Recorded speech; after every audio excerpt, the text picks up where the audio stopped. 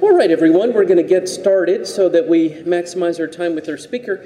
I think you know that I'm Clark Irvin, and I'm delighted to welcome you this morning. And today we have one of our own, a man who needs no introduction, but deserves one, so I'm going to give him one. We have a very special presentation by our fabulous director of music and organist, Brent Erstad, and some members of the choir. Though still a very young man, Brent has already had a very distinguished career. He started out as an organist and choir master for Trinity Episcopal Church in Newport, Rhode Island. Then he served as the associate director of chapel music for St. Paul's School in Concord, New Hampshire. In 2016, he came to the DMV as the director of choral music at Episcopal High School in Alexandria, and then came to us, St. John's, the next year on a part-time basis, and now happily serves full-time as our organist and director of music. Brent earned a bachelor's degree from the Cleveland Institute of Music, a master's degree in sacred music from Boston University, and a master's degree in education from the University of Pennsylvania. Brent and members of the choir will talk to us this morning on the subject of the Bach motet, Sing to the Lord a New Song, which, as we know, will be sung at our 11 o'clock service. With that, please join me welcoming Brent and members of the choir. Thank you.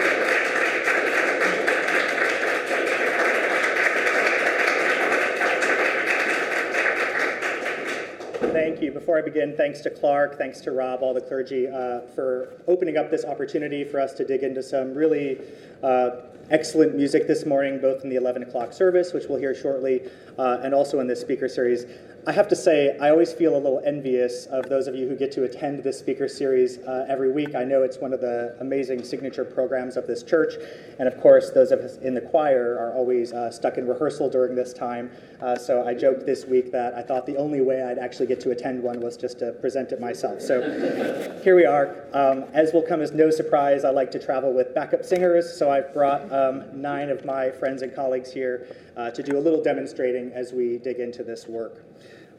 As you know, we're talking today about J.S. Bach, about Bach's world, and also about the motet we're going to hear at the 11 o'clock service, titled Singet dem Herrn ein neues Lied, or Sing to the Lord a New Song. It's cataloged as BWV 225, not to be confused with a cantata by the same name, Singet dem Herrn, which is BWV 190. This work was written, we think, in or around 1727, and we say we think because, like much of Bach's life, we don't have a lot of documentary evidence about the occasions for which things were written. But the reason they suspect this time period is based on the evolution of Bach's handwriting over time. So they suspect as his sort of handwriting style evolved and changed, this seems to fall in line with what was going on around 1727, 1728. Although, like most things in Bach, there's a catch. The paper that it was written on is from an earlier period. So they're trying to reconcile these things. And I say all of that just to sort of acknowledge that when we get into sort of proclaiming anything about Bach's life, it always comes with more questions than answers. We don't actually have a whole lot of evidence of what happened. And so the things we do know, we take, and we try to sort of imagine what the pieces might have looked like in between. I would say of the motets, this one, Singet dem Herrn, is probably the most popular. Bach didn't write a ton of motets, and of the ones he did write, we've probably lost more than we have left. We have at least 5 motets that we're quite sure were Bach's, and one that we think might have been Bach's, and some others that are a little more suspect than that. So of the 5 that we really believe were Bach's, this one is probably the most famous. It's definitely the most musically challenging. It's definitely the most acrobatic for the singers, and for that it sort of holds a special place in the popularity of Bach's motets. It's written in 3 distinctive sections, what you might consider as being almost 3 movements, almost in the style of like a Baroque concerto. The outer 2 movements being fast tempo, the middle movement being slower, and based on a chorale tune. Before we get too far into the work itself, I wanted to take a little step back and actually just take a little look at what was going on in Bach's life at the time, assuming he wrote this in 1727 or so, what was going on in Bach's life at that time. If it was written around 1727, it means that this work would have been written, 5 years into his tenure as cantor of the town of Leipzig, director of music of the 4 main churches in that city. And he came to Leipzig in 1727 directly from the employment in the royal court of Prince Leopold of Anhalt-Köthen. And Prince Leopold was a lot of things. He was a huge patron of the arts. He was a music lover himself. He actually was a musician. By all accounts, I think he was quite a fine bass singer. He played the harpsichord. He played the viola da gamba. But one thing he was not was Lutheran. And Bach, of course, was living in a very Lutheran world surrounding him and had spent much of his career up to that point writing music specifically for the Lutheran Church. Prince Leopold was a Calvinist, and that tradition at that time didn't actually incorporate a lot of elaborate music in its worship like Bach would have been writing. So instead, during the time that Bach was employed by Prince Leopold in Köthen, this is when he's writing a lot of his secular works. He's writing the Brandenburg concertos, the cello suites, the much beloved cello suites, the violin sonatas. I think he wrote like the first half or so of the Well-Tempered Clavier, some of the secular cantatas, I think, came from this time. In any case, when he gets to Leipzig, everything is going to change pretty dramatically for him, and he's going to, again, leave this realm of writing for the secular world and throw himself headfirst into writing music for the church.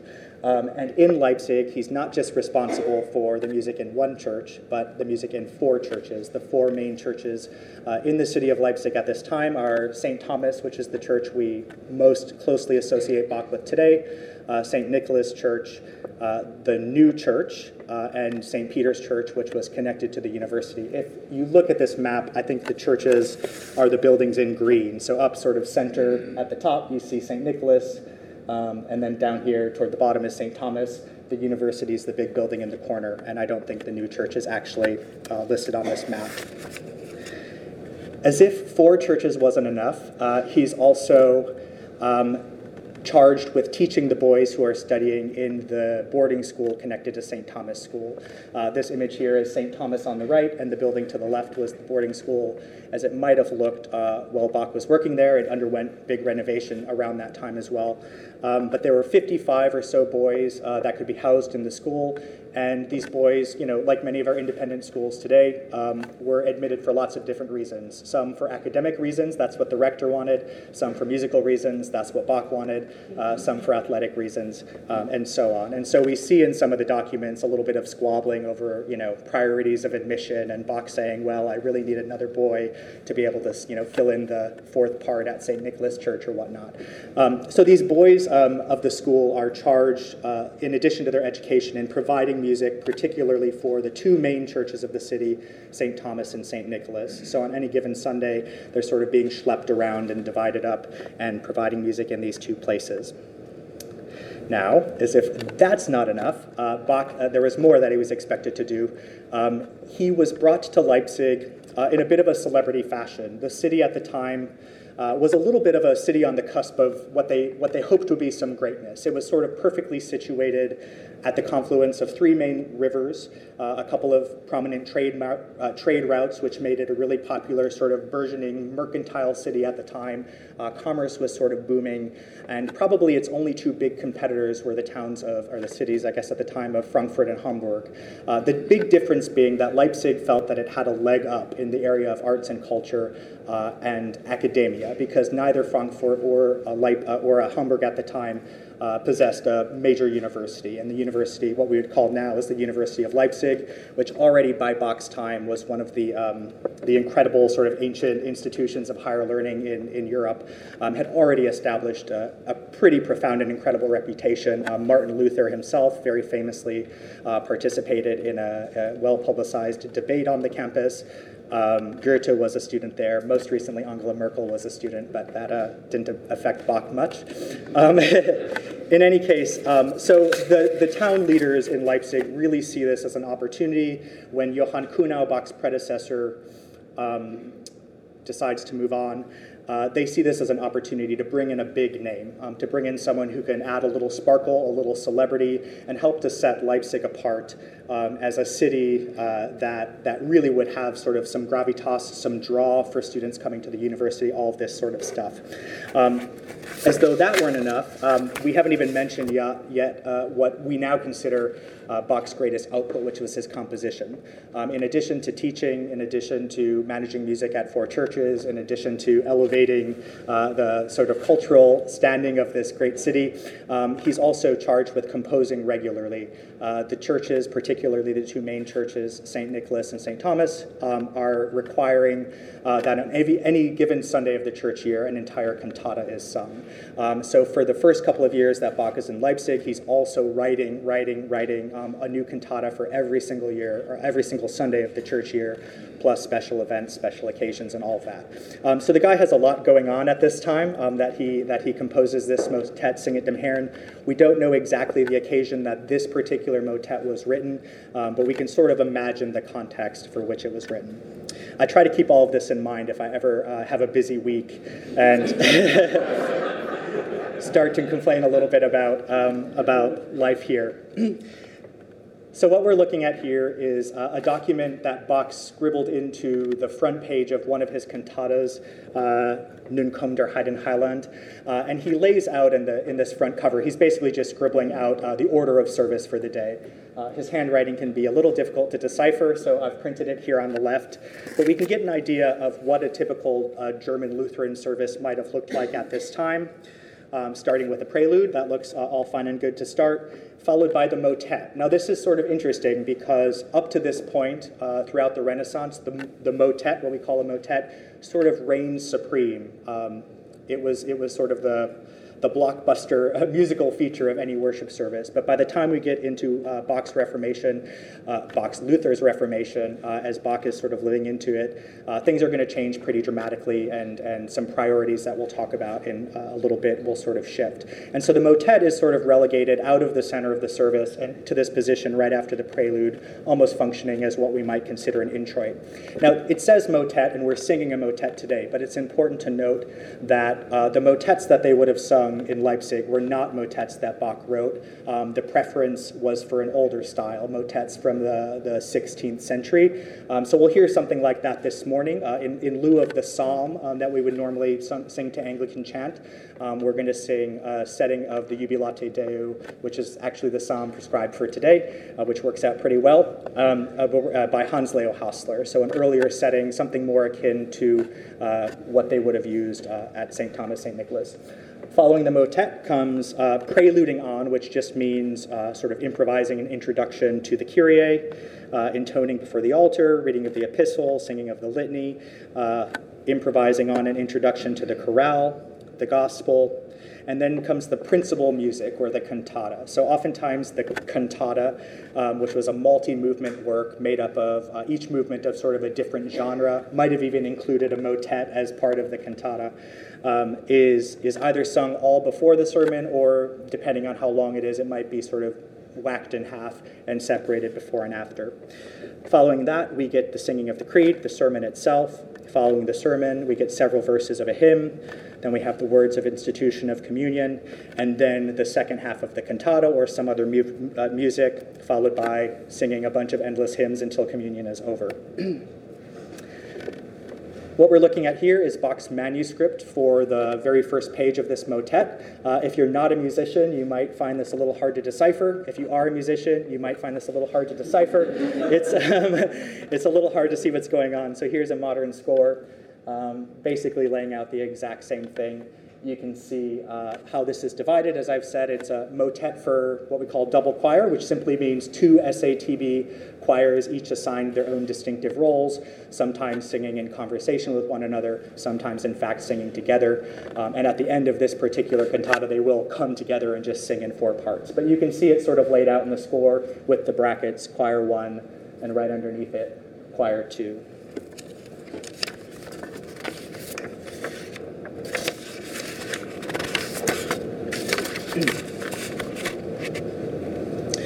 All right, so I've talked a little bit about how we don't exactly know why this was composed. There are a lot of theories. As I said, Bach wasn't writing motets for church services, regular Sunday morning services at this time, because the preference was for the older style.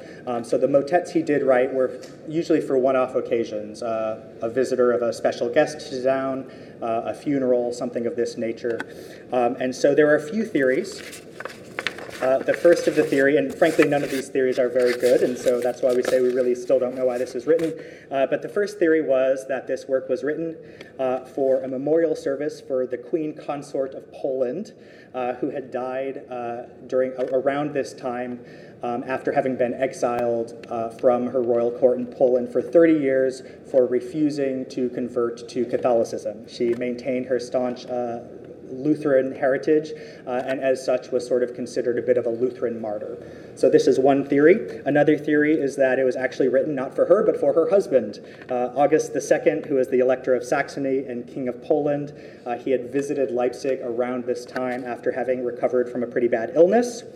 If neither of those suit you, Christoph Wolff suggests that neither of those were in fact the reason, but in fact there was no particular event that inspired this work, but that Bach perhaps just wrote it as a teaching piece for his students. This work, as you'll hear at 11 o'clock and a bit in just a minute, sort of runs the gamut of different styles. It expects a lot of the singers, and so this might have been a great exercise, combined with the obvious fact that the text itself, "Sing to the Lord a New Song," would have been a perfect theology as you're sort of training young singers about the purpose and meaning and art of church music itself. All right, so let's get into it.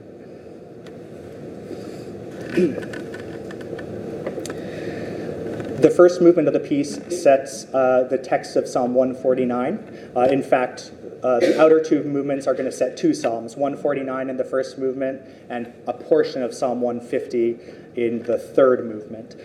So this is Psalm 149, and in this psalm, the psalmist calls us to praise God in music and in dance. They shall praise his name in the dance. With timbrel and harp, they shall play for him. Anyone know what a timbrel is? Some, I'm sure, yeah.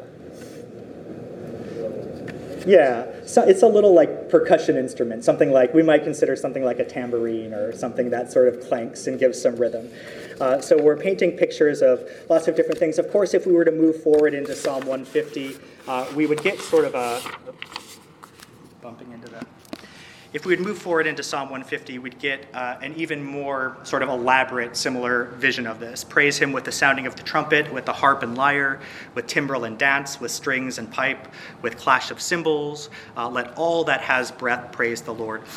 For me, these two psalms together sort of evoke, if you're trying to put a picture to them, you might imagine something like this. This is a painting held in the Library of Congress depicting the scene that's laid out in 2 Chronicles of the dedication of the first temple in Jerusalem. This, of course, being King David's, the temple that was envisioned by King David when the Israelites landed in Jerusalem, arrived in the Holy Land, and built this great temple.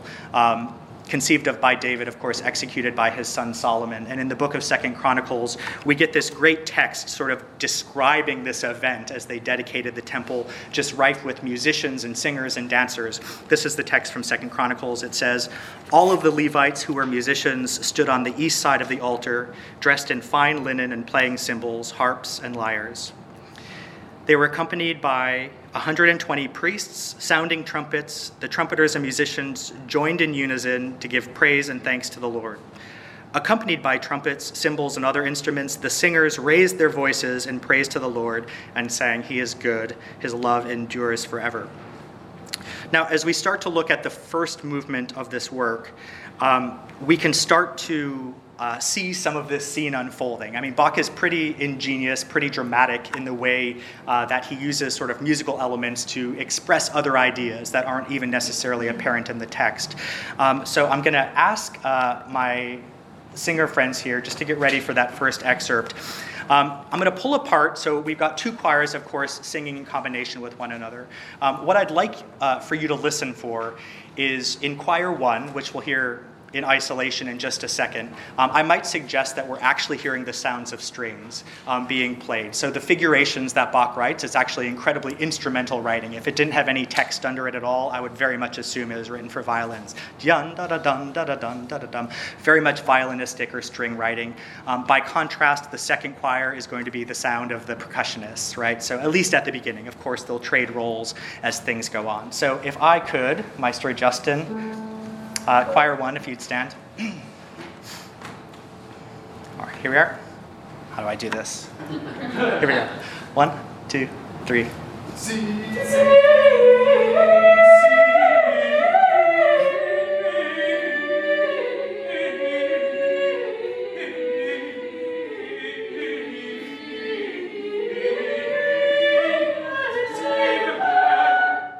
Okay, that's great. Thank you. Well done. Bravo. As I'm listening to that, actually, this just occurred to me. It reminds me so much, actually, of the great sort of symphonic opening of Bach's St. Matthew Passion, if you've listened to it. This great sort of setting the scene of that drama that's about to unfold, but all done by the strings. All right, choir 2, our percussionists. And 1, 2, 3. Sing it, sing it, sing it, sing it. Okay, that's good. Yeah, and then they're going to start to pick up some of the other material. Choir 1, if you'd come up again. So we have these two contrasting things. We have strings going on, of course. So if we're looking at the texts, it's talking about praising God with string and harps and percussionists and timbrel and also with singing. So far we have maybe some string sounds in. Maybe we also have some percussionists in. We're saying over and over the word sing, right? Sing it to dem Herrn happens 50 times over the course of this one movement. So over and over and over, we're extolling people to sing, and of course, we're singing ourselves. And then I would suggest that as we start to hear it together, if you were to close your eyes, you can almost envision the dancers sort of whirling around as this all happens as well. So it's a pretty dramatic picture that's happening really just in the first 8 bars of this piece. Ready? Can we get a new pitch? You've got it. 1, 2, 3. Sing it, sing, sing,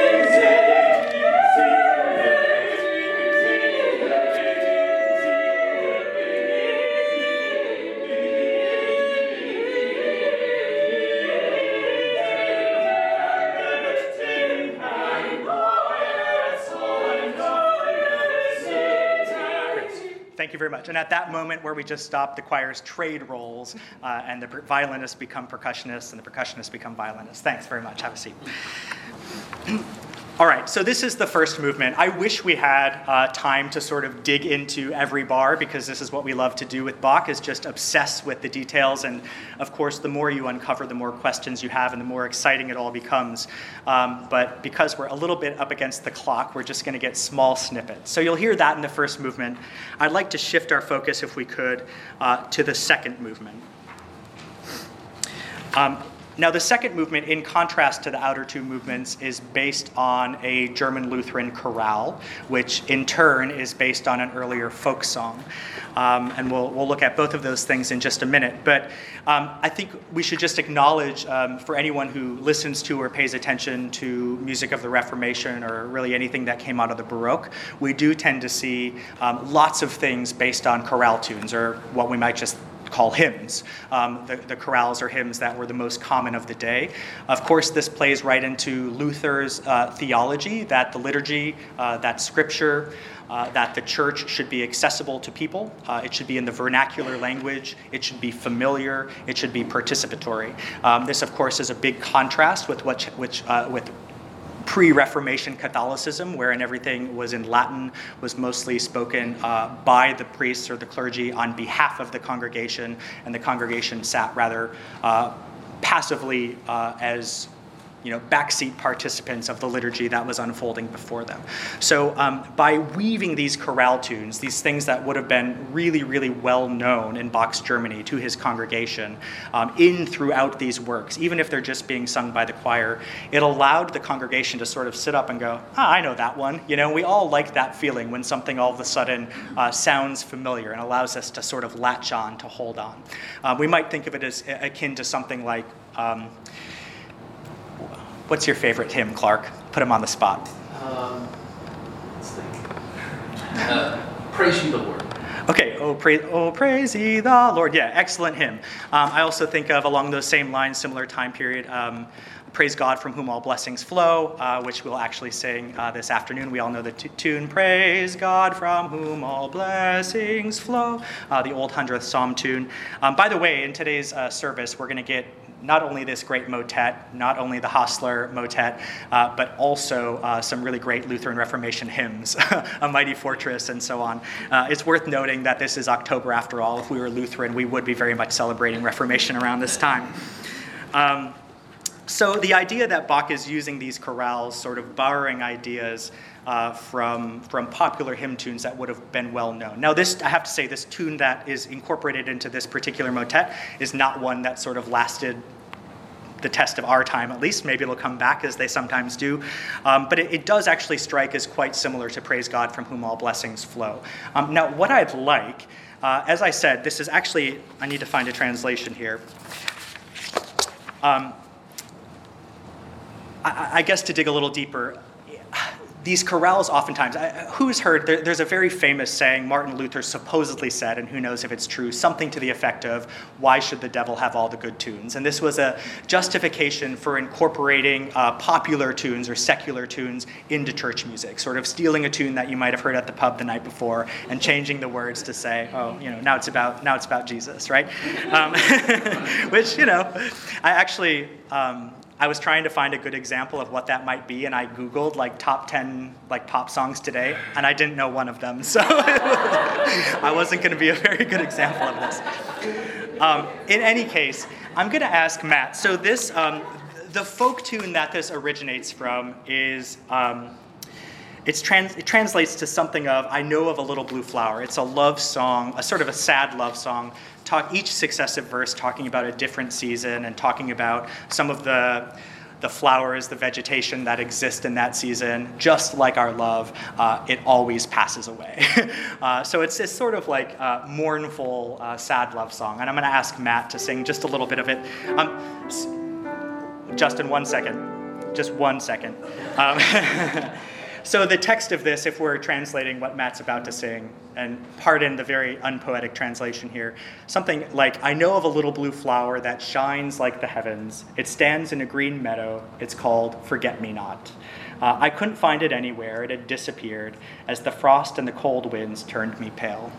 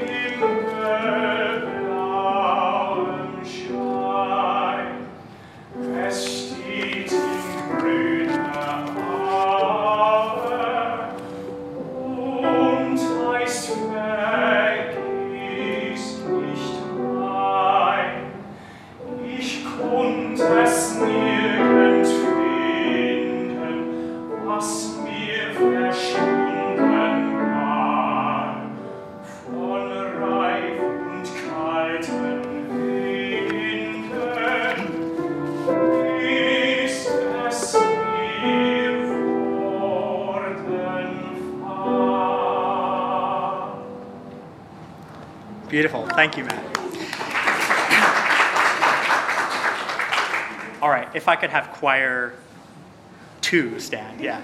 So the way we'll do this is we're just going to keep jumping to the next successive section, and we'll place like a 3-beat fermat at the end of each, okay? So this is the chorale. You'll hear it should sound very similar. Now we're attaching the sacred text to it. I'll put it up on the screen.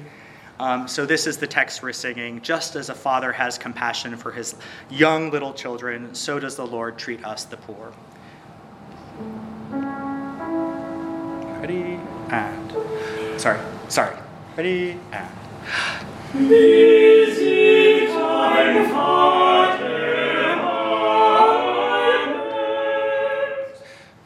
wie seine jungen Kinder, so tut der Herr uns alle, so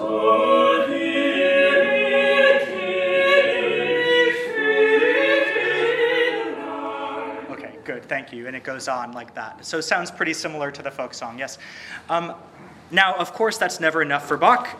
So he doesn't just use that text, but he's going to sort of interweave a secondary text into this. So now he's going to take 2 texts. Both of these texts are written by the Lutheran theologian Johann Graumann, I think around the 1540s. So two entirely distinctive texts by the same theologian, and Bach's going to sort of place them, interweave them, so they almost seem to be in conversation with one another. So the first choir will sing what we just heard, the first phrase of the chorale, just as a father has compassion.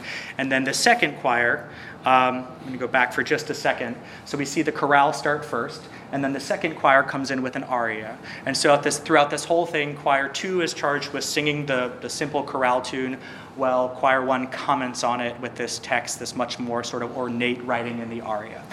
So if we could have both choirs up. And what I'd like you to look at is just sort of, try to think about how these texts speak with one another. Just as a father has compassion, God accepts us furthermore, as though it's just sort of an affirmation of what's being said. For his young little children, so does the Lord treat us, the poor. God accepts us furthermore, and it keeps coming back and so on. Here we are. And. This is my Father.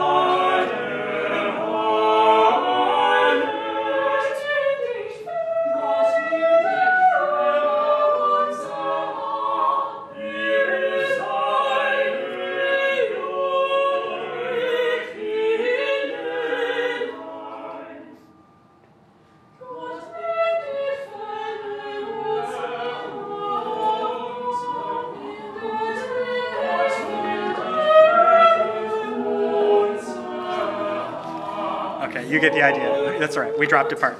Okay, thank you. Thank you very much. I want to make sure we save a little bit of time for questions. I would love to dig into the third movement, but the truth is a lot of the material that we talked about in the first movement is going to be somewhat common to the third movement. Again, both based on these two Psalms, the last two in the book of Psalms, 149 and 150, so there's going to be a lot of commonality there. So I think we'll save our time, but I'd like to close with this quote. John Eliot Gardner, for anyone who has read his writings, particularly on the works of Bach, or listened to any of his recordings.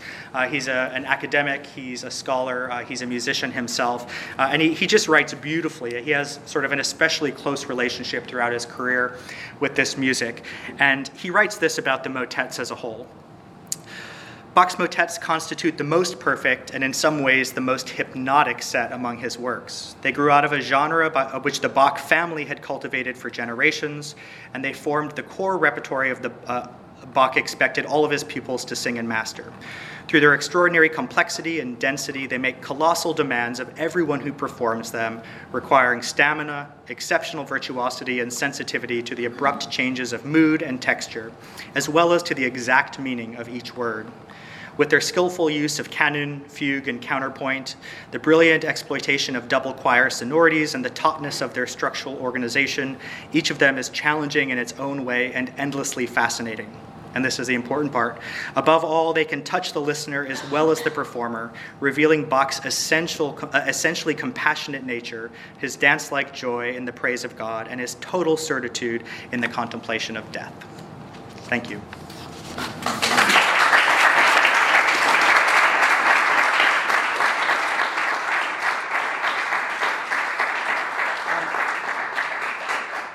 Thank you. I will stay for some questions, except I'd like to allow the singers to go have a chance to get vested for the service. So thank you all.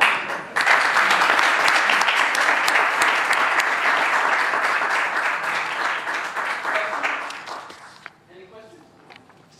Just a comment to say, could you please do this every week? I would love to. You know, there are some churches doing this.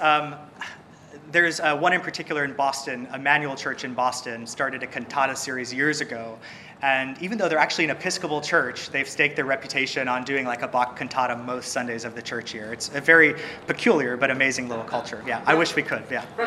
Sorry, please. You might. It's really not a question. You talked about the complexity of the musical score. And it's so interesting to realize that this was sung by children. So that the education musically, it is just astounding to me. Little boys. The choir and I were speculating on that yesterday as we were rehearsing a bit, just wondering. So Martha's right. I mean, this music was almost exclusively sung by the kids, particularly the treble parts, the kids in the choir at the Thomasschule. And there's a lot of argument in Bach scholarship about exactly what the performing forces would have looked like. A guy who I studied a bit with proposed a theory up in Boston, of quite a famous theory that sort of shook the Bach scholarship world, suggesting that actually Bach probably would have performed these, much of it with one on a part. So one child singing a part, because we see in the records of the St. Thomas School, we know that not all the boys sang, and we see evidence of Bach saying, I need at least 8 boys so I can send, a whole choir to St. Nicholas and a whole choir to St. Thomas. We also know this from the numbers of scores we have. Of course, these things can be lost easily, but of many of the complete sets of scores that we have, we think this is evidence that, okay, we have every part for this. Why would we be missing, the second boy's part or something? And so there's a lot of evidence to suggest, at least oftentimes, it could have been sung by little children, school-age children, with one on a part. There's also speculation as to how much of it was doubled by stringed instruments. A lot of Bach stuff there was a tradition in the choral writing of just adding some strings to double and support the choral parts. But again, in this instance, we see that we have records of all of the payments that were being made. The boys in the school were actually paid a small stipend to sing in the churches. So we see records of the stipends paid to the choristers. We see records of the stipends paid to the cantor. But we have no records of payments made to string players for some of this. So we speculate it was sung by children, which is remarkable, week in and week out. So, Brett, in terms of its complexity and intricacy and harmonic density, isn't it fair to say that Bach was really radical for his time? First part of the question. And then second, could you comment on his influence down through the ages and whether you think he's the most influential of our great composers? Yeah, it's both great questions.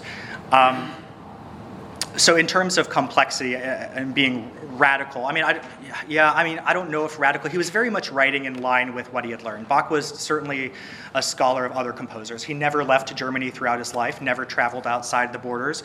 But as other musicians from other countries traveled through, particularly from Italy and France, he was somewhat obsessed with imitating and copying the styles of other composers. So we see, for example, he wrote an Italian concerto and he wrote some French suites and this sort of stuff. So he was definitely drawing a lot of what he did from influence of other composers. Of course, he oftentimes would take, like he did in the case of the organ concertos, he took some string concertos of Vivaldi and wrote them for the organ, and we can see the places that he thought he could improve upon Vivaldi because he changed notes and said, I can do it a little better. And of course he, did. That's my opinion. I don't know about radical, but certainly he was doing it, was well, even in his own time, was well understood to be doing it better than anyone else and to be pushing the boundaries.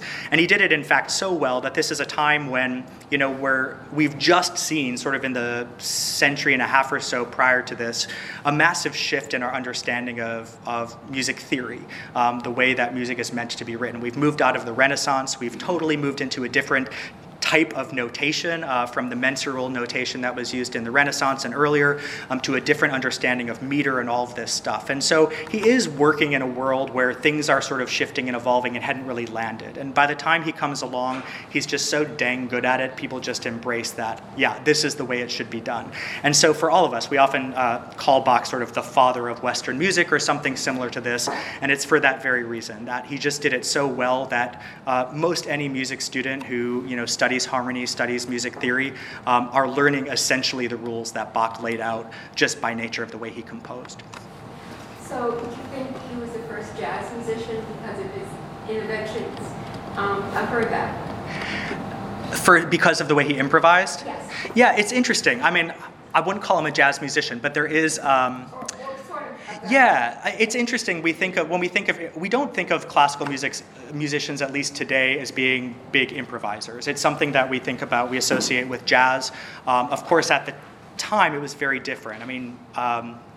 we tend to specialize more today. I think some of this has to do with just our education systems and the fact that in order to sort of have a career, we all, as we move throughout our education, we focus and we focus and we focus more specifically on one thing. We become an expert in the thing we're studying. So as a musician, many of us, become a conductor or become a performer or become a composer. That's what our major is. Of course, at the time, education was different and they were expected to wear all of the hats. I mean, Bach was all of those things.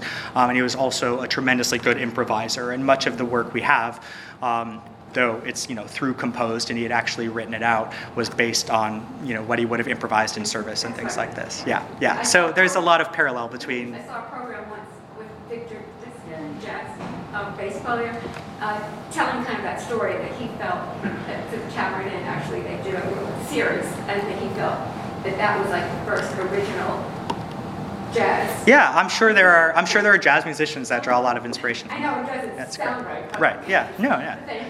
Great. Any other questions? Yes. So we have recorded music and we get familiar from that, but way back then, it was only live music that they had. So what were the venues? You say the church tried to embrace some of the songs that were familiar to people. Where did they go to get familiar with those tunes? Yeah, it's a really good question. So music, I don't know that I have the exact right answer, but certainly you're right. I mean, the idea, the notion that we understand it as like the concert hall with 2,000 people showing up to listen to a professional symphony is something that evolved quite later in the 19th century. And so, yeah, music was happening in smaller places. It was happening certainly in homes. It was happening in civic, town fairs, town festivals, this sort of thing. A lot of these songs, as I said, the folk songs and things like this were passed through families. They were sung in the pub, all of this. So yeah, they're coming in smaller areas, but it's also worth acknowledging that in many ways, maybe speaking similarly to the way we sort of compartmentalize and focus on professionalizing certain things in our modern world, music was much more a part of everyone's lives, right? They weren't listening or they weren't watching TV and they weren't on the internet and they weren't doing all of those things. And so the form of entertainment in the home was largely around the passage of songs and these things. So they're being shared through generations in families, in congregations, in town meetings, all of this stuff. 10:46. Okay, with that, I think we will get ready for some Bach. Thank you very much. Thank you.